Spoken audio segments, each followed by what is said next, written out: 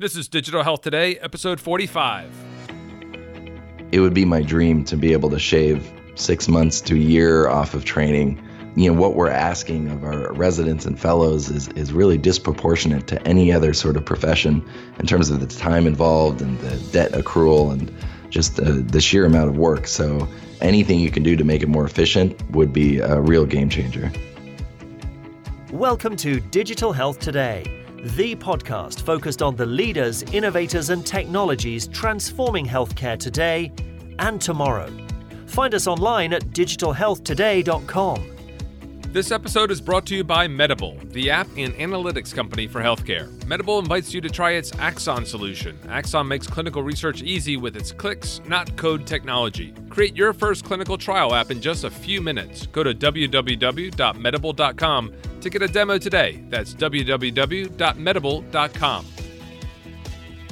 Welcome back. This is Digital Health Today, the place to be to get the insights of leaders working to make the healthcare of tomorrow available today. I'm your host, Dan Kendall, and this is episode 45. In this episode, we're talking to another game developer turned healthcare professional. You may remember back on episode 8, we spoke with nurse and master gamer Anna Sort. She's now running a company based in Barcelona that's helping healthcare companies develop fun and effective tools to engage users. If you haven't done it yet, I encourage you to go back and listen to that episode. She gives some insights and techniques to achieve what she calls epic wins. You can grab that on digitalhealthtoday.com/8. And today, we're speaking with a surgeon, an orthopedic surgeon, in fact. You may have heard me mention him on episode 43 with Professor Stefano Bini. He's the professor of clinical orthopedics at UCSF. In that episode, we were talking about digital health tools being developed specifically for orthopedics, and our guest today is the founder of one of the companies that is doing exactly that. Our guest is Dr. Justin Barad. He's the founder and CEO of Osso VR. That's OSSO VR, as in virtual reality. He's taken his skill at gaming and game development and applied it to solve a real problem in medical education. In fact, it's not just for medical education. It really has broad applications from the military to continuing education and product training and much more. I know you'll enjoy this conversation, but I also wanted to make sure that you can see what Justin and his team have produced. So head over to the website at digitalhealthtoday.com/45 and check out a few of the videos that I've loaded there. You can also find all the links to the things we discussed on this episode. And of course, while you're there, you can also subscribe to the podcast. Go ahead and do that to make sure you get this podcast delivered automatically to your phone each week. And if you haven't done so yet, please go online and leave a review of this podcast on iTunes. That goes a long way in helping us reach a larger audience through the iTunes platform. I just want to give a shout out to Rick Buter, Stefano Bini, Patty Kyler, Tyler Pugsley, Matthew Larson, all of you who have left 5-star reviews and comments. If you leave a 5-star review and a comment, I'll be able to see your name and give you a shout out here on the podcast. I appreciate the 5-star ratings as well. I just can't see your names or handles when you do that if you don't leave a comment, so I'm not able to thank you by name, but you still receive my appreciation, whomever you are, wherever you are. Now, enough with the introduction. Let's tune into the conversation with Dr. Justin Barad. Justin, thanks for joining me. Welcome to the program. Oh, it's really an honor and a pleasure to be here, Dan. Thanks for having me. Justin, you and I met over a year ago at some conferences in California. We met at, I know it was Health 2.0 in Santa Clara and the Body Computing Conference that Leslie Saxon has down in LA. And I also saw you on stage giving a demo at the Digital Health Summit at the CES in Las Vegas earlier this year. Really impressive demo to a packed audience. You did a really great job with that. Every time I talk with you, I get more excited about what you're working on. Can you give the listeners a little bit of background into your evolution as a professional? And then I want to jump into some of the things that you're working on right now with Osso VR. Yeah, sure thing. It really starts all the way back in high school when I originally wanted to get into game development. I've been coding since 8th grade. I have a game credit with Activision, and some illness in the family got me really interested in maybe how do I use these skills and technology and software to help people, to apply them to medical problems. So I studied bioengineering in college, and to really get a better understanding of the problems and really sort of a firsthand perspective, my mentor, who was a gastroenterologist, Henry Lin, suggested that I go to medical school and become a physician. So it was a pretty dramatic move, but I really believed in this. So I went to medical school at UCLA, and I stayed there to do my orthopedic surgery training. And then I did a fellowship in pediatric orthopedics. And it was actually my training itself that turned out to be the tremendous problem that I observed. Tell me about that. What do you mean? What problem did you discover in your training? So there's this phenomenon called the training gap, where the number and complexity of the procedures we need to learn is ever increasing. Yet the time we have to learn them is decreasing. So really something has to give at some point. And it's been a bit of a frog in slowly boiling water situation where there really hasn't been any solution for this problem. And you're seeing it reflected in the case logs of graduating residents. When you look at these mapped out with critical procedures that residents need to learn, they're actually, the vast majority of them, they've never done. So the mode of this graph is 0, which is quite shocking. It's also reflected in the fact that over 90% of residents now go on to extra years of subspecialty training and fellowship. So as if the 5 to 7 years of surgical training weren't enough, they're doing extra training. And what this really means is that the center and the hub of surgical training has kind of moved out of residency. And many procedures, as surgeons are in practice, they're performing for the first time. And they're practicing it on patients, really. And those first few patients don't do too well. And their complication rate can be up to 300% higher than normal, which is from data about the learning curve for anterior total hip replacements, which is a moderately complex procedure. Let me stop you there for a second. You mentioned before that there was a study that actually looked at how many surgeries surgeons were expected to know how to do and then how many instances they'd actually performed them. Can you reference that study and fill the listeners in about that result in terms of the fact that they'd only done 1 or 2 or 0 of the particular types of surgeries they were expected to know?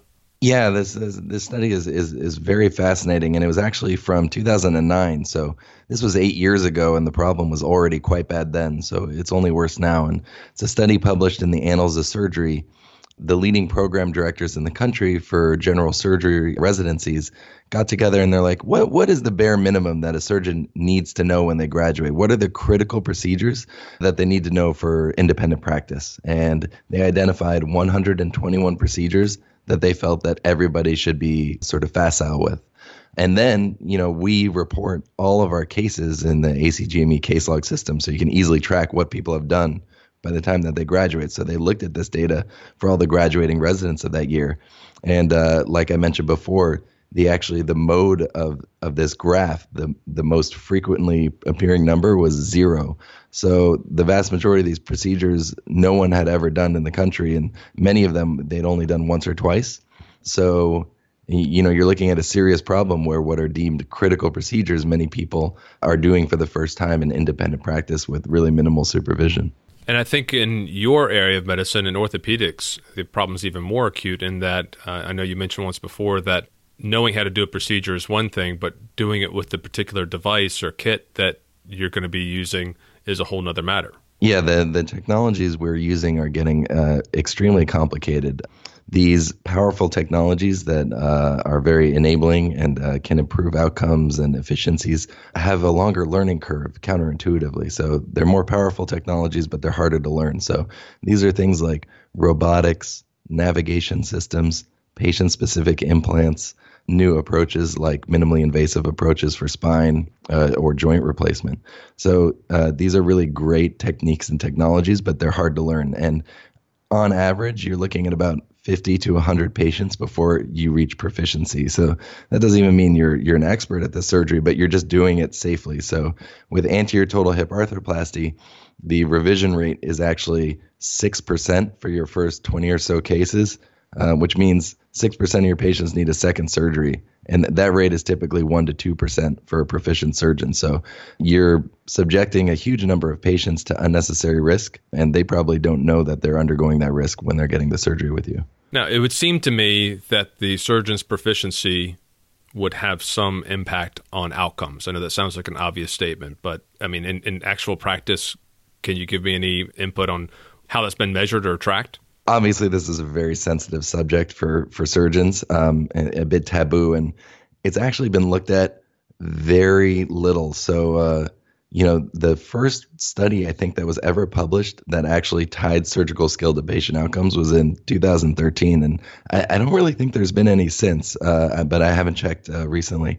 But intuitively, people would just assume that a more skilled surgeon technically would have better results, and it's true. This study proved it, and patients who had a technically better surgeon. These surgeons were objectively graded by blinded observers who reviewed videos of the surgeries. Those patients had shorter hospital stays, lower infection rates, and many other improved outcomes, so shorter OR time. So, in an outcomes-based world where we really care about the value of the care delivered, surgical skill is now a really important factor that is still not taken into account when you're allocating these resources. And also there's this information gap where patients are selecting their physician or their surgeon based on their availability and their affability. And the least important thing is their ability. And there's really no ability for patients to access this information. And, people would really want to know that they are going to a technically skilled surgeon, but they're basically just seeing people by reputation. And I've definitely seen a disconnect with many famous surgeons not being very, very skilled technically, or, very unfamous surgeons who are incredible. Actually, that's a great point, because I was thinking about your perspective as a resident. And one of the things that residents get to do is you get to travel through a lot of people's operating rooms, right? And when you actually are fully qualified and you're seeing your own patients, you don't get to necessarily have the opportunity to go and stand in other people's operating rooms. And I know for laparoscopic surgery, which is where I spent a good portion of my time as a sales rep and product manager, marketing manager, so forth, there were various things that people were able to do to set up lap skills courses and laparoscopic trainers. What sorts of things are being done in orthopedic surgery to get you prepared to do these procedures? There's a little bit of standardized skill training. Mainly, there's a group called the AO Foundation, which is an extremely large surgical educational foundation that trains surgeons around the world. Almost all residents will go to an AO Basics course to learn some basics of fracture fixation, but typically that's just a few days. And then, courses are offered mainly by medical device companies where you get to practice certain basic surgical skills and also the use of device systems and surgical approaches. But once again, these are very sort of singular training events, maybe one to 3 days max. And this is surgery is something that takes years to master. So a few days moves the needle a little bit, but it's not comprehensive currently. There are simulators that exist that allow you to practice certain types of orthopedic procedures. Typically, these are arthroscopic procedures, so that would be like a knee or hip or shoulder scope. But in terms of really the non-arthroscopic procedures or open procedures, there's been nothing up until now. And has the reduction in training hours been a factor in this as well? Because I know when there was first talk in the U.S. and across Europe about reducing the amount of time that people were allowed to stay on call or in the hospital, and there were a lot of fully qualified surgeons who said, this is crazy. We can never predict when that emergency appendectomy is going to come in, and how else am I going to train that group of people to do that unless they actually have exposure to that actual patient. Has that had an impact on the ability to learn this massive volume of cases and surgical procedures that people are expected to know? Oh, absolutely. So, there are estimates that go as high as that we've lost a year of residency training time due to work hour restrictions.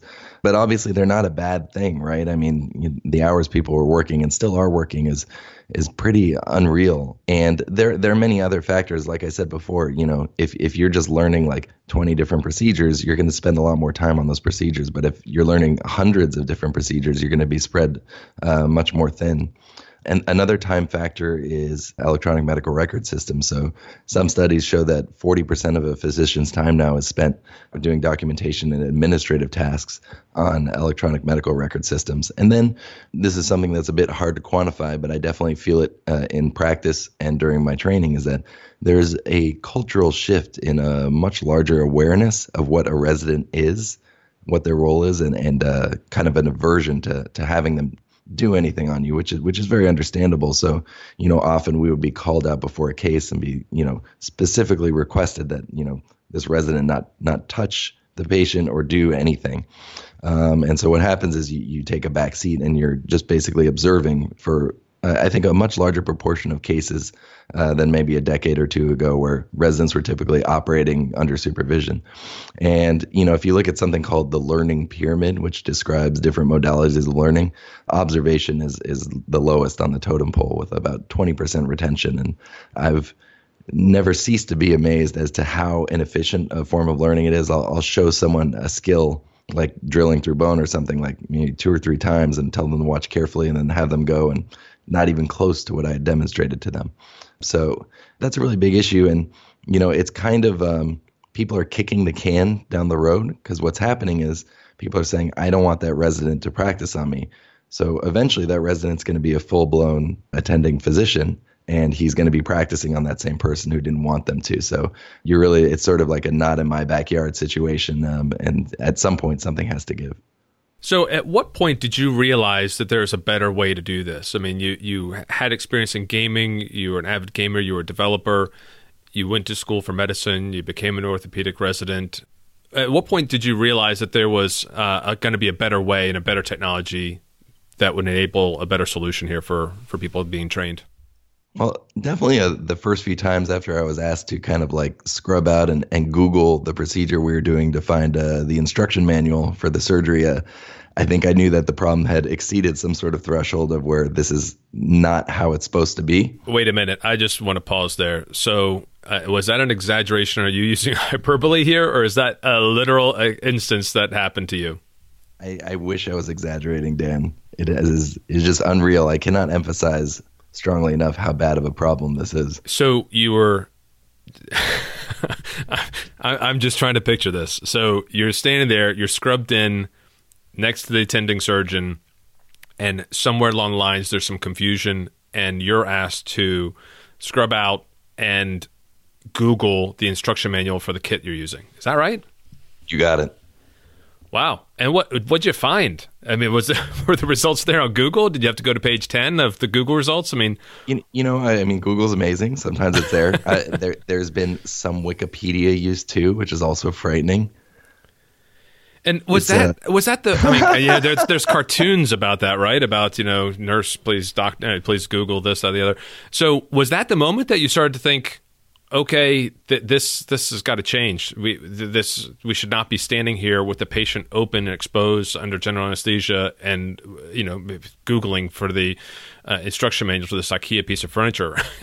Yeah, no, exactly. I think that was a particularly impactful moment, and wow. It shouldn't be that way, and it didn't work well, right? Like there were still some minor problems with the procedure that we were doing because of this, and I don't think anyone even thought that procedure would be a problem, because it was a relatively simple surgery, but we were using a device no one had ever used before.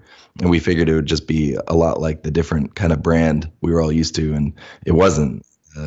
So that really opened my eyes. And Justin, you don't think you're alone in that, I take it, right? I mean, that was not just you're the only person in the universe that's experienced that. Do you think with other residents that you've worked with, that's a common experience, that people have had that sometime in their career?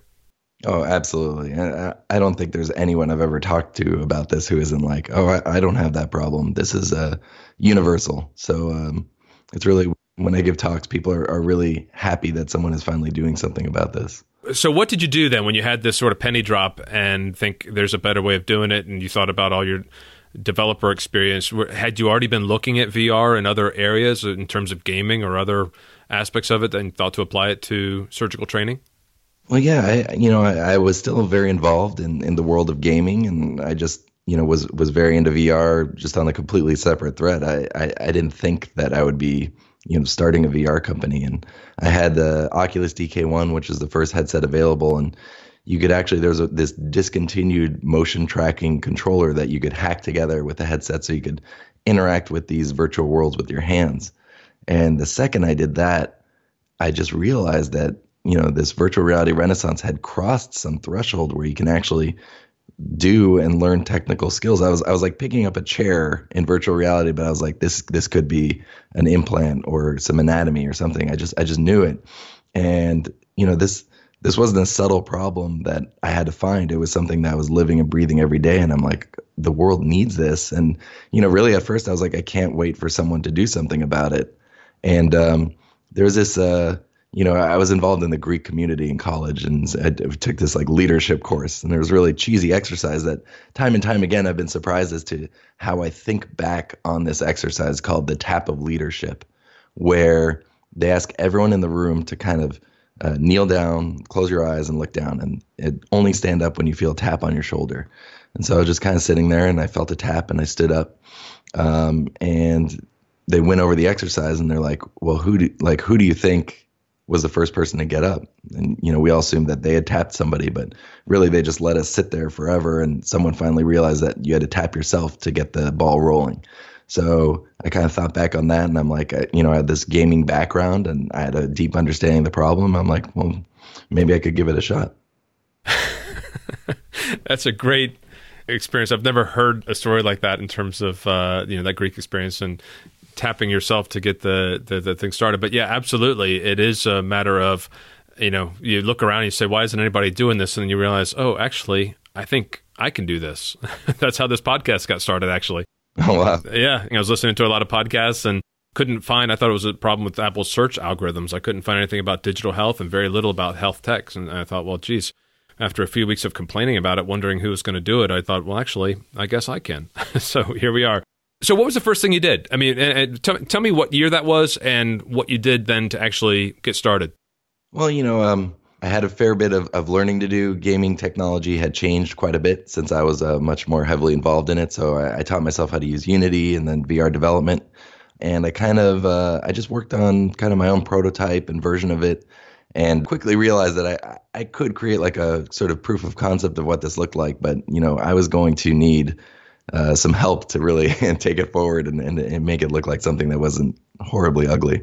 And so I actually, I was pretty involved in the VR community, both in reality and online. And I had met someone who just had quit Electronic Arts to pursue serious virtual reality applications. And we it was almost like responding to a personal ad. And we kind of had a few phone calls, got to know each other, and we've been co-founders and best friends ever since. And so we kind of joined forces, created really the first prototype that was submitted to the GPU Tech Conference. That was in April 2016, and it won an innovation award at the Early Company Summit. And it just kind of snowballed from there. There was a lot of interest after that, and we just kept getting asked to do a little bit more, and eventually we're here today. So who's the target client that you're going after with the company you formed, Also VR? Well, like I said before, simulators are not new in medicine, but I had noticed that I'd really never seen anyone using them, and they just didn't seem like the business of simulation was booming, at least in the surgical space. I think they'd been doing pretty well in anesthesiology. So, when I first started thinking about this problem, I'm like, why had simulator companies not really taken off in the past?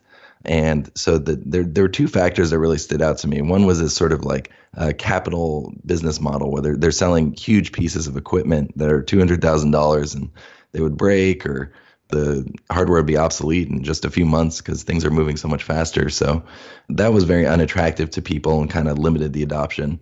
Another thing is that they're not mobile. They're typically stationary. So as a surgeon myself, eating lunch during the day is like a huge luxury. Usually I just have a peanut butter packet on the elevator. Even going to the bathroom was sometimes hard to find time for. So, people aren't going to go across the street to the simulation lab to, practice at some point. So there was that. And then finally, to this day, I don't think there's a good business case for simulators for hospitals until really outcomes-based payment becomes more of a thing. If you spend like $4 million on a simulator lab, in terms of your revenue, like it's not really going to move the needle. It's kind of like a marketing thing or the right thing to do. And there's just an incentive-based kind of science behind that where it's just not going to drive the sales and the growth of that business. But as an orthopedic surgeon, I'm constantly attending these courses, these training courses that were paid for by device companies. And, they're paying millions and millions, if not billions of dollars on these things around the world, because if someone doesn't know how to use your device and use it safely, they're not going to use it and you're not going to get paid for it. So these courses, like I said, are very singular events. And so it's a very little bit of training. And I saw that it wasn't working very well. Like once people got in the field, they still had a lot of problems with the devices, and it really limited the adoption of these devices. So after a $200,000, $300,000 course, you're looking at someone like a 30% of those surgeons continuing to use that device, which seemed very low to me. And there's some data to support that with simulation or more training, you can get that number up, maybe even to 90%. So to me, I thought that creating these training experiences for medical device companies was a way to sort of create this value generation effect where this would create a lot of value for our customer base medical device companies, but also get to our users because they would have access to a large number of surgeons all around the world because these companies are global. And an important thing to us is really democratizing access to this training, to really opening this up to the world. So our customers are mainly medical device manufacturers, but our users are surgeons, sales reps, and OR staff. And the sales rep issue is very interesting. And I think you probably have some deep understanding of this. It's kind of not a quote sexy issue, but sales reps are pretty critical, at least in the US. They're in every single procedure that I've ever been in. And training them is not trivial. It takes quite a while. It can be 6 to 12 months. You can spend $100,000 to $200,000 on training a sales rep.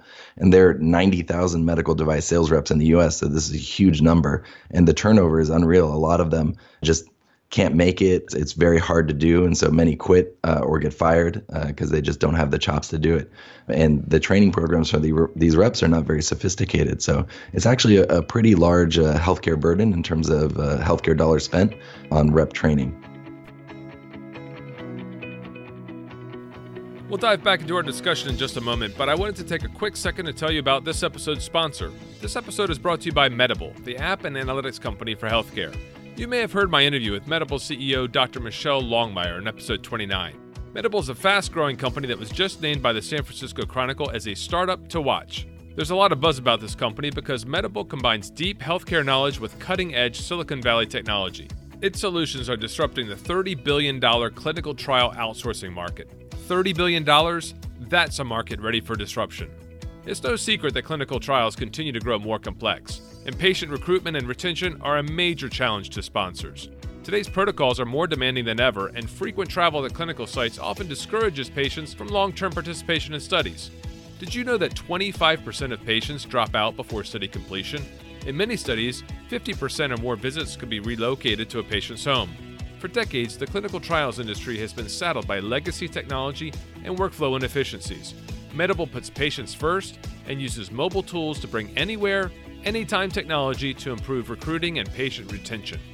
Medable solutions include functionality that replaces eSource, eConsent, and EDC data entry into a study, and they can integrate with EMR, IRT, wearables, and other devices. Solutions that are powered by Medable are HIPAA compliant, auditable, and interoperable right out of the box. The Medable platform serves as the hub for the entire patient record with data spanning all healthcare systems. If you're interested in building clinical apps that patients love and that bridge the gap between the clinic to the app store, check out Medable's Axon. It's easy, it's HIPAA compliant, and it's supported by a robust platform. Give it a try and create your first clinical trial app in just a few minutes. It's true. Go to www.medable.com to schedule a demo. Now let's jump back to the conversation. I've spent years and continue to work with companies that are developing training tools and trying to find better ways to train their sales reps so that the sales reps can do a better job training their users, whether they're nurses or PTs or surgeons or whatever. It was a big leap when we actually went away from opening up a laptop and trying to show a video or standing at the ScriptSync with a brochure and trying to talk people through a product to then being able to have an iPad or an iPhone. But what you're talking about and what you're doing is so much further ahead, because if I were to stand with a surgeon and hold a camera head and show them how to use the various features on the camera head itself, or if a sales rep was to talk about a mesh or a particular product or a glue or whatever it is that they're using or a trauma kit, then it's a whole different experience than if you were to say, hey, come over to me 15 minutes before the case and I'm going to put this on you, and you'll be able to be in an environment where you're actually using this, and you can not only do what we would do a lot in arthroscopic or laparoscopic surgery when you're actually talking about the training inside the patient's anatomy, but you can also have exposure to everything else that's happening inside the operating room, right? I mean, you can see what's laid out on the table, you can see how things have to come together before you actually ever touch the patient with the product. How did you go about engaging some of those target medical device companies, and what was their response when you began talking to them? I think it was been pretty fascinating. It was very confirmatory and validating. Like, when I bring up the problem, Like nobody has been like, oh no, this isn't a problem for us. Everyone's like, oh yeah, this is a really, really big issue that we need to do something about. So everybody's very aware of this kind of the training gap and this course to case gap. What I didn't mention before is that the turnaround time between a medical device sort of sponsored cadaver course and actual inpatient use is commonly 4 to 6 months.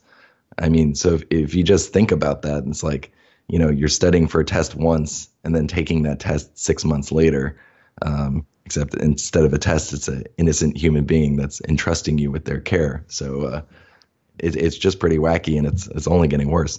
So that was the initial response. And, I'll be honest, like very early on, there was a little bit of like skepticism, like, does this work? Do we really need this? And the conversation quickly changed. I think there's been a bit of a shift in the market and in a very short period of time where people are now reaching out to us a bit, being like, we need your VR solution for this training gap, this course to case gap to boost patient outcomes and adoption rates. I can understand why there's some skepticism around new technologies when they come out initially. But one of the things that we've been talking around for decades is a group of surgeons, a generation of surgeons. You're in that group that grew up on video games, and the conversation for the past 20 years has been around the fact that the expectation is that people who come from that generation will have better hand-eye coordination and better surgical skills because they've been working in that sort of gaming world. So it would make sense to me that applying that sort of gaming technology to actually do the training, not just get people better hand-eye coordination, but actually to give them the exposure to the actual product, it just seems like a no-brainer. So I'm really pleased that people are beginning to accept it more. And I think you're working with a variety of the top companies right now. Is that right? Yeah, I mean, we're actually, as we speak, our product is being featured at the Oculus Connect conference. So it's one of the very few non-gaming kind of technology being featured there. So our entire company comes from the world of professional gaming. People are coming from Zynga, Nintendo, Activision, Electronic Arts, Microsoft, Unity. So we all have professional and top tier gaming backgrounds. So we're kind of sort of reorienting that superpower, and we say we're gaming for good or tech for good, and we're very mission driven, and it's fun to apply these skills to really help people and make providers more skilled. Just to be clear, this is not an orthopedic only problem, right? This is pan-surgical, and with this sort of technology, you might be starting in orthopedics, but I imagine you have plans to branch out into other areas. Is that right?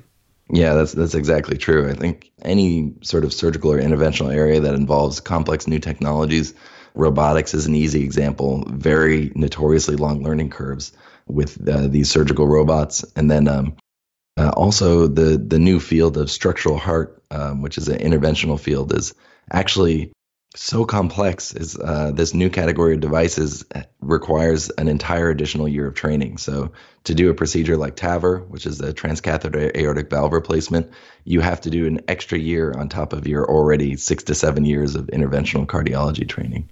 I can imagine as these technologies get more and more advanced and more accepted, that there's just going to be a shortening of so many training cycles, and hopefully that will help address some of the world shortage that we have in qualified surgeons.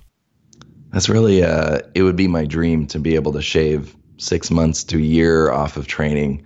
What we're asking of our residents and fellows is really disproportionate to any other sort of profession in terms of the time involved and the debt accrual and just the sheer amount of work. So anything you can do to make it more efficient would be a real game changer. So let's talk about the data that your system can create now. So obviously, when someone's doing a procedure with a patient, or they're doing it on in a skills lab, there are certain things that you can measure for. But what sorts of things can you measure that's very different inside a VR environment, and what sort of things can you simulate that would be helpful in shortening that training curve? Well, the data is really what is pretty transformative about a lot of this technology. The training experience is incredible and super helpful, but the data from that experience can really change how patients do.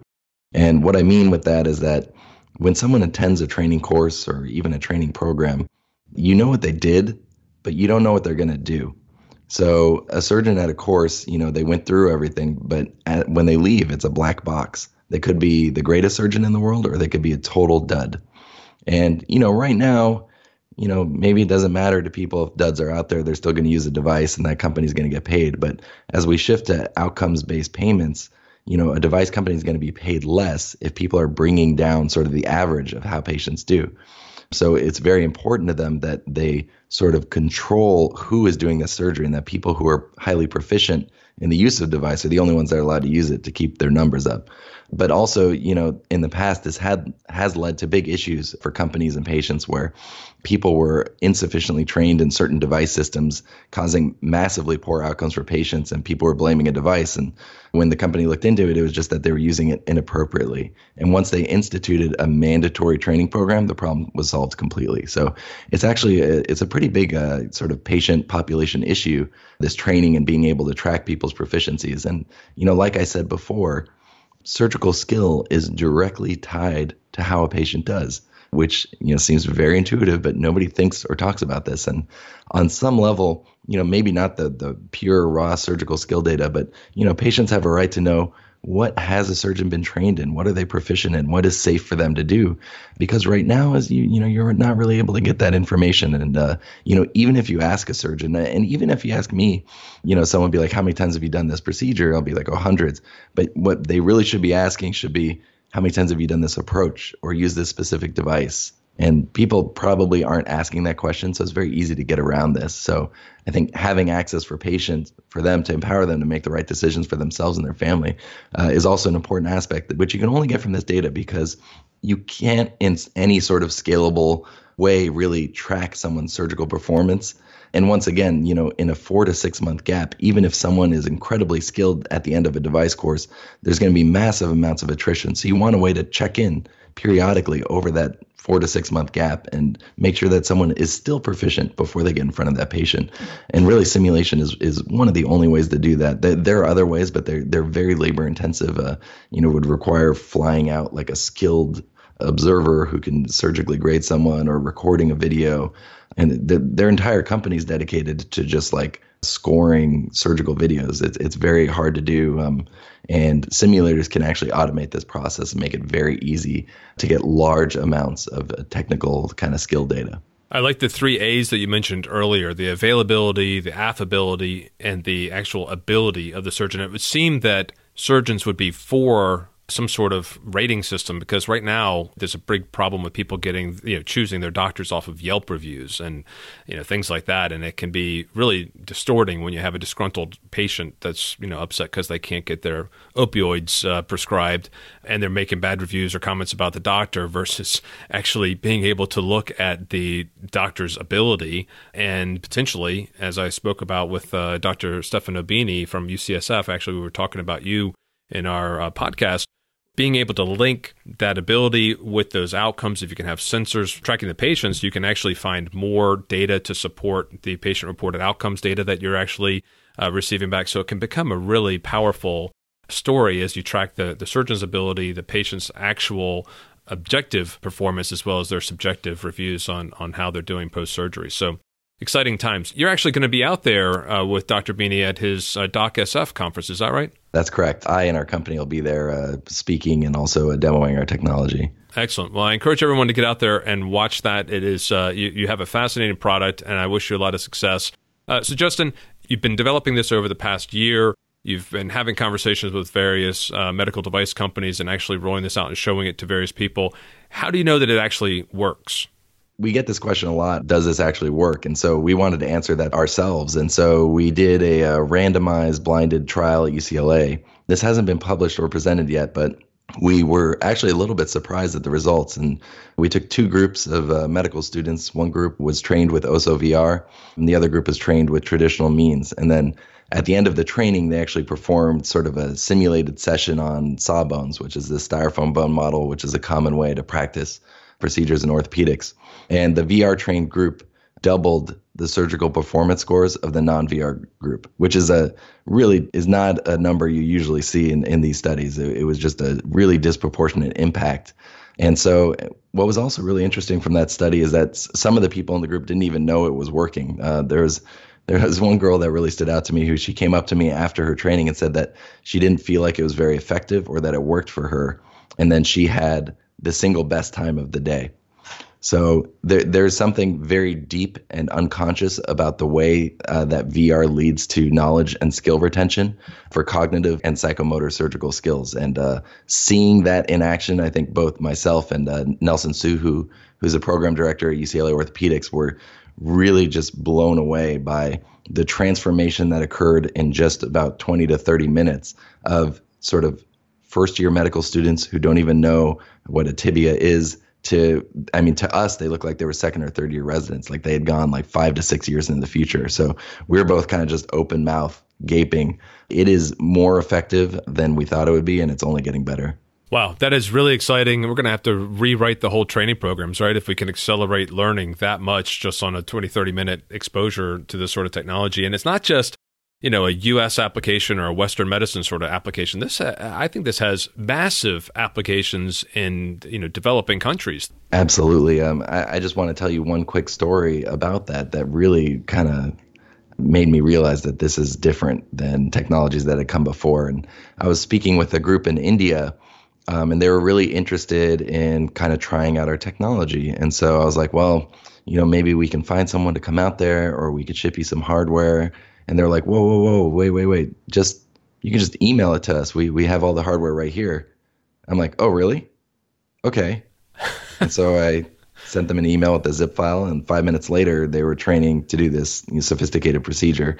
And so it's a completely different way to do training, and it's scalable in a global way. It's going to change everything. I'm really excited about kind of truly democratizing access to modern and advanced surgical techniques. Yeah, I mean, yes, the mind just starts to explode with different ideas in terms of military applications and relief applications, and trying to get some of those frontline people resourced with more knowledge when you necessarily, as you were just saying, you can't necessarily get the people out there, but you need to get the knowledge and the abilities out there to where they need to actually put it to work. So, yeah, great example there. Thanks for sharing that story.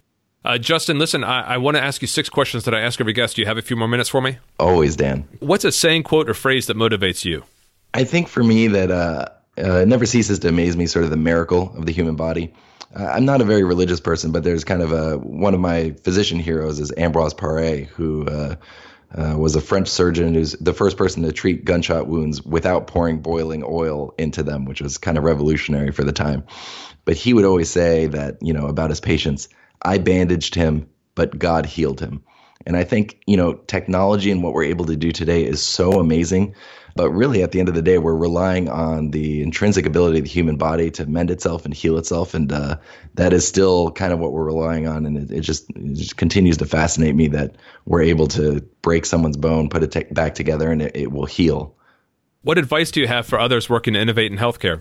I would have 2 kind of key things. One is be a problem solver, find problems, don't find solutions. Practice need pull, not tech push, and really immerse yourself in the problems. And I think things will naturally come out of that. Don't pick a technology and try and apply it to some issue in healthcare.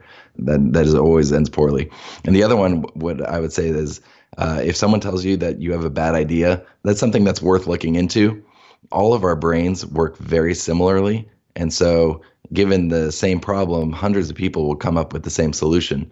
But if someone tells you that an idea is not a good idea, that means that the default response of the human brain is to dismiss this solution. So it could be something that you could have a massive head start if it's truly a great solution. That's a great explanation. I like that. What's a book that you recommend to our listeners? There's a book that has inspired me throughout my life. It's called Doctors by Sherwin P. Newland, and it tells the story of sort of critical physicians throughout time, their impact on the field of medicine, but also their personal journeys and the demons that they wrestled with to bring the knowledge and science that we currently take for granted to light.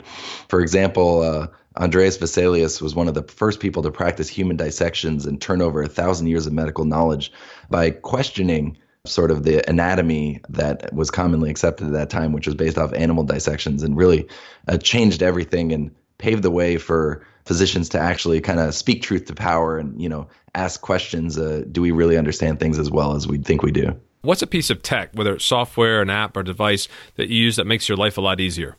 I mean, I'm just going to be pretty frank here. I think the Starbucks mobile app has been pretty critical to the success of the company. There's a steady flow of caffeine going into Oso VR thanks to that bad boy. I'm surprised I don't hear that answer more often. That's a great app, a great solution. If I gave you a check for $5 million for you to invest in health technology today, how would you invest it? I would probably invest it in physician and provider enabling technologies. There's a company called Augmetics that I really believe in that's doing using Google Glass for virtual scribes so that you can once again make eye contact with patients and don't have to worry as much about documentation. I don't know if you're aware of this, but physicians in some studies have the highest suicide rate of any profession. For female physicians, it's more than double the normal population rate. Over 400 physicians commit suicide a year. It's a major issue. I think a big part of this is burnout and the sheer workload and the difficulty of our day-to-day lives. And I really worry about my colleagues and their mental health well-being, and any technology that can make their life easier and address this critical issue, I would support with any amount of money. I am aware of that issue and some of those statistics. They are scary, and I think burnout is a major issue, and we actually have some podcasts coming up where we're going to talk about some of those things and some of the tools and resources to try to alleviate some of that. So yeah, great solution and a great answer. Lastly, we make a contribution to a charity in appreciation of your time on the show. What charity have you selected, and can you tell me a little bit about what they do? There's an organization called Sign Fracture Care, which makes very low-cost implants that are provided to surgeons around the world for free or at very, very low cost, so that patients can get at least the bare minimum of care so that they're not permanently disabled or disfigured. It's an incredible organization. They do a lot of work in Ethiopia, where we sent a lot of our residents when I was at UCLA. It's a really cool organization, the kind of unique angle and what they do. And I think it's really important because we all have bones and they break. Excellent. I will include a link to that charity. It's Sign Fracture Care. I've not heard of them before, but I appreciate you nominating them. We'll make a gift in your name, and we encourage listeners to go online and find their link and make donations as well. Justin, listen, I really appreciate you coming on and spending time with me and sharing your story with the listeners and giving us some perspective of this massive problem about surgical training and the opportunities that VR offers to try to accelerate learning and improve learning and ultimately patient outcomes and treatment. Is there anything else you'd like to say to the listeners before I let you go? No, I just want to thank you for having us on the show. I think the work you're doing, and there's a lot of noise in digital health, and you just cut right through it like butter. So thank you for your work, Dan. There you have it. That was Dr. Justin Barad, founder and CEO of Oso VR. Be sure to visit the show notes and check out the videos by visiting digitalhealthtoday.com/45. I'm sure you're going to be impressed. We have more great guests coming up. We have so many guests. I can hardly wait. So many people are working on such interesting things in healthcare, and I really appreciate you getting in touch to be on the program. Be sure to subscribe so you don't miss an episode. And don't forget to check out Medable.com. Many thanks to them for supporting the show. In fact, some of their leadership is coming across the UK next week, so drop me a line at dan@digitalhealthtoday.com if you'd like to be put in touch and maybe meet them while they're in town. In the meantime, jump on their website, sign up for a demo of Axon. You'll be surprised at how fast you can create a clinical trial app. Again, thank you, Medable. We appreciate your support in making these episodes possible. Keep your comments, questions, and suggestions coming, folks. Ping me on Twitter at HealthTechDan and follow the show at DHealthToday. If you want to get in touch with me directly to talk about the show or about becoming a partner, email me at dan@digitalhealthtoday.com. I look forward to hearing from you and exploring how we can use this platform to help you grow and succeed. Now that's all for me for now. Thanks for tuning in, and until next time, keep on innovating.